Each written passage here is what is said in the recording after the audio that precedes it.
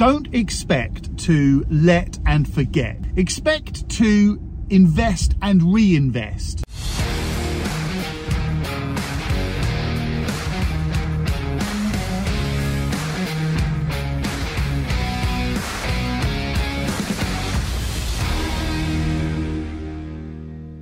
Don't think that you're going to either invest in a property, or maybe you've inherited a property, maybe you've moved out of a property and you're going to keep it as an investment. However you've got an investment property, try not to think of it as something you're going to let to a tenant and then that's the end of it. The managing agent will look after everything. You won't have to spend any more money because you're getting all this rent coming in. That's the wrong way to think about it, because it's still an investment, and it's the type of investment that requires constant maintenance, constant repairs, but also constant improvement.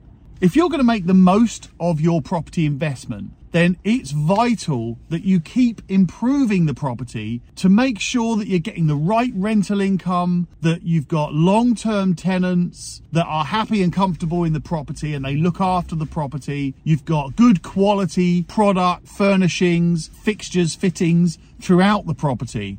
And what that does is keeps the tenant reliable, because if you've got a better property, you're going to have better tenants. If you're always maintaining and repairing and improving the property, your tenants are more likely to be long-term because they're more likely to be comfortable. They're more likely to be able to make it a home. But if you're in the mindset of just let and forget, then your property is likely to deteriorate. And I don't mean fall apart. I'm not being dramatic.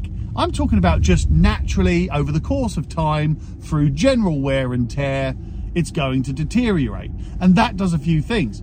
First of all, it encourages your tenants to move out.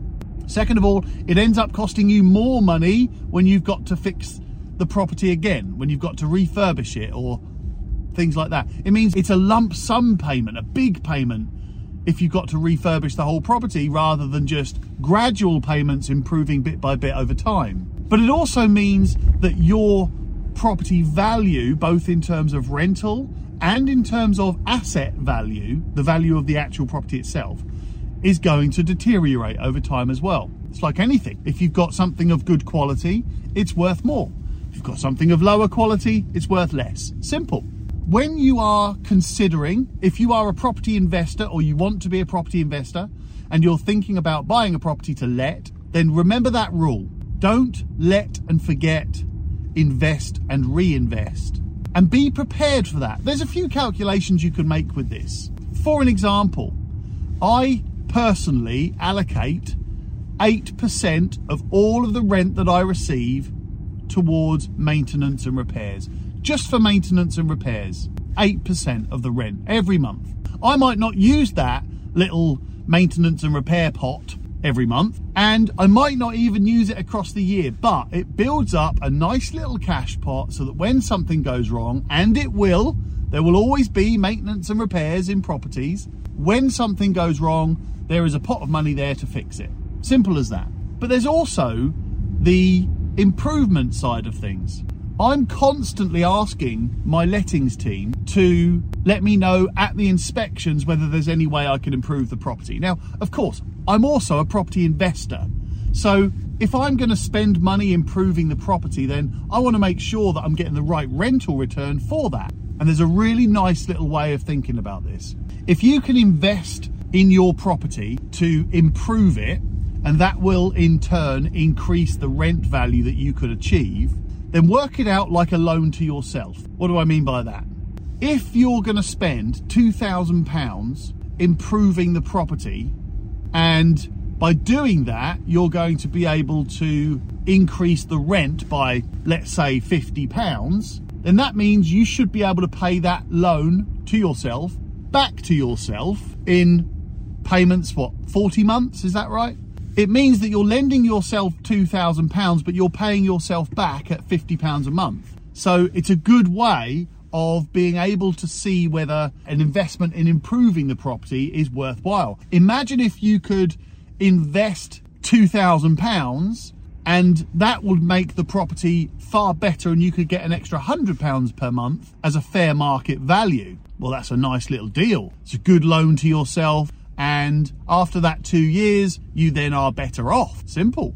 That's why I say don't let and forget, invest and reinvest. And it's also a frustration of mine when I see landlords that self-manage properties. They get angry, they get frustrated, they get argumentative and irritable when issues at the property come up that they have to pay to repair. And they haggle every single quote they receive. They argue with the contractors, they argue with the letting agents because they don't want to spend money. Of course they don't. No one wants to spend money that they don't want to. Of course they don't. What that does is nothing more than drags out a process which has to be done anyway. But along the way, if you're that landlord that tries to argue everything, get involved in everything, haggle and things like that, then not only are you dragging out a process which has got to be done anyway, but you're also upsetting the people that are there to help you and support you. And the reason for that, I think, is that a lot of people, well, I think there's two reasons for it, main reasons anyway. A lot of people do want to let and forget. They want to let the property out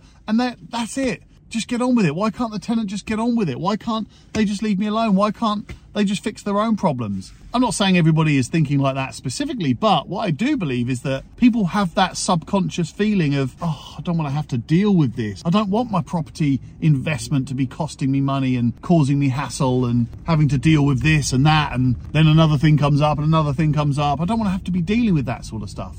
And that's why I think that a lot of landlords will have that feeling of, I want to let and forget, but then when it doesn't turn out like that, which it won't, then they get frustrated and irritated because they didn't invest in property. However you became invested in property, you didn't invest in property so that you could become a letting agent or a property manager or an admin assistant or a contractor manager or anything like that. You got into property investing because you wanted to have an investment for your future, for your cash flow, for your income, for your wealth, for your children, for a pension, whatever it might be.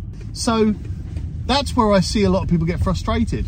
But then the other side of it is the money part. The second reason why I think a lot of landlords get so frustrated and angry and irritated by their properties and by letting agents and by contractors and by tenants is the money part. Let's face it, we all want money. We all want to make more money. There are some people that want to make an absolute ton of money, and there are some people that want to make enough money for them to be comfortable. But either way, we all want money and we all want to make as much money as we can. There are a lot of landlords that rely on that income, and that extra rent income that comes in each month allows them to live their lives and afford bills, especially at the moment where energy bills are so high, mortgage rates are so high, everything's costing a ton more money. You know, people are even more anxious and urgent to generate as much money as they can so that they can make sure that they're protected. Then what happens is, if you're a landlord that relies on that income, as soon as something goes wrong at the property and it's going to cost you a few £100s, that hurts. You really feel that pinch. I think you have to do one of two things as a landlord and as a property investor that's going to become a landlord. Number one, if you are relying on income, or if you're doing this because you're going to generate income that you need to live on, then you need to rearrange your finances so that you don't rely on the rent income. Again, remember the reason you invested in the first place. It wasn't to bring an extra few £100 a month into your property, into your family or to your household. It was to enable your family to have an investment and enable you to be able to earn some extra money. And I don't know, whatever your reason is, whether your reason is to bring in some extra money to lavish and live a little, or whether it's to invest for the future, for a future pension or family or whatever the reason is, you have to remember it's not for the here and now, it's for the longer term. And that's the best way to imagine property. But the second thing you have to do is, as I've said now a few times, you have to get yourself into the mindset that you're investing in property. Again, whether you're buying a property as an investment, or you're moving out of one property and keeping it, or whether you've inherited a property or somehow you've become invested in property, however you do it, you have to get into the mindset that you are going to let that property and then you're going to continually invest in that property. That doesn't mean all your money. You don't have to continue spending all your money on property. Absolutely not. But like I said, I hold back 8% of all the rent every single month, constantly, to cover property maintenance and repairs. I also encourage my lettings team to advise me on what improvements I can make to the property that maybe will either increase the rent or perhaps make the tenant more long-term or increase the value of the property. One way or another, I encourage that advice. And the last thing that I want you to remember is it's not about squeezing the tenant for as much rent as you can. That's probably the wrong way to think about it. The right way to think about it, in my opinion, is to get the right rent that balances the scales. And that includes keeping your tenant comfortable, secure and long-term, and making a profit and a good return on your investment. Those for me are the scales: money and security. And you've got to balance those scales. And I'm talking about money and security for you as the landlord and property investor. Security comes from having long-term, reliable, paying tenants that look after the property and make it their home, where they're comfortable, they become part of the local community. Things like that make your tenants much more long-term, and that in turn gives you security. As much security as you can have. Look, circumstances always change. You're always going to have tenants that have changes in circumstances, unfortunately. But what you've got to do as a landlord is increase your chances of security. And that's one side of the scale. And the other side of the scale is the money part. You have to balance that. You have to make the right amount of profit that keeps it balanced. Because if you make too much profit, then the chances are you're decreasing your security.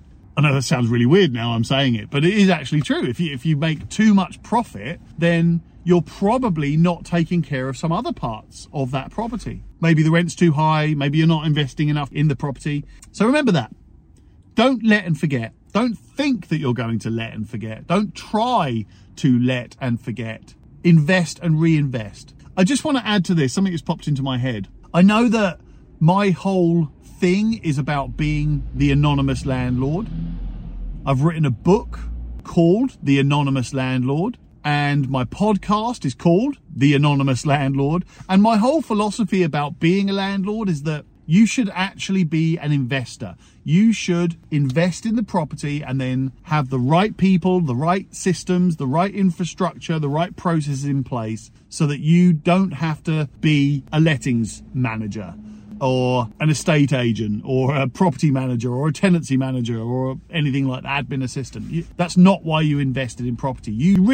Everybody invested in property to be an anonymous landlord. That's kind of why everybody gets into it. This might sound like I'm saying that don't let and forget means you get involved and you do all the activities, you take action, you have to do this, you have to do that. No. I don't mean it from a practical and hands-on approach. I'm talking about don't let and forget and expect that you won't have to spend loads more money on that property. You will. Invest and reinvest. That's what I'm getting at. So look, I hope that all makes sense. This is something that just popped into my head. And I hope somewhere through that you got something out of it. Now don't forget, if you're watching this on YouTube, then subscribe to my YouTube channel. There is far more videos on there than anywhere else that I post. And there's more feature videos on there, which is basically where I talk more. But there's more detailed videos, more analysis about each individual thing that I talk about. So go and subscribe to my YouTube channel. But also, check out my book. It's called The Anonymous Landlord. And really, it's a guide for everything you need to be a property investor and a modern landlord. And I use the word modern landlord very specifically. In the current world of legislation and the landlord landscape and as many other words beginning with L as I could think of, there is a ton of stuff that you need to know and do as a landlord, even if you're managed by an agent or you're managing the property yourself. It's the same with property investing. You need to know where to find the right properties, how to source them, how to make the offer, how to calculate yields, how to make the right offer, and how to get that through to the property being let to the right tenant for the right return on investment. And then what do you need to do after that? There's so much you need to know, but I put it all in that book. And most importantly, who you need to have on board, who you need to connect with, and what people, what companies, what suppliers you need on board. I'm really proud of the book. It took a year to make, and I'm really proud of how it's finished, and it's prompted me to write the next book. So I'll be jumping on that. But for the time being, the book is The Anonymous Landlord. So I hope all my ramblings and talking has made sense. And if there's anything you're unclear about, if there's anything you'd like advice on, then of course you can contact me. I don't do training courses at the moment. I'm not planning to. I don't do mentoring. I don't do masterclasses.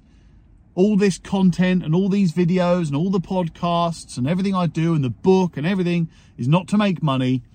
It's to try and help as many landlords as I can, because there's so much support for tenants out there and not enough for landlords. Not enough impartial help and support for landlords. And look, if you become a customer of my letting agencies along the way, then great. But if not, I just want to make sure that you have good information and you've got the right support with you. So I'm happy to support.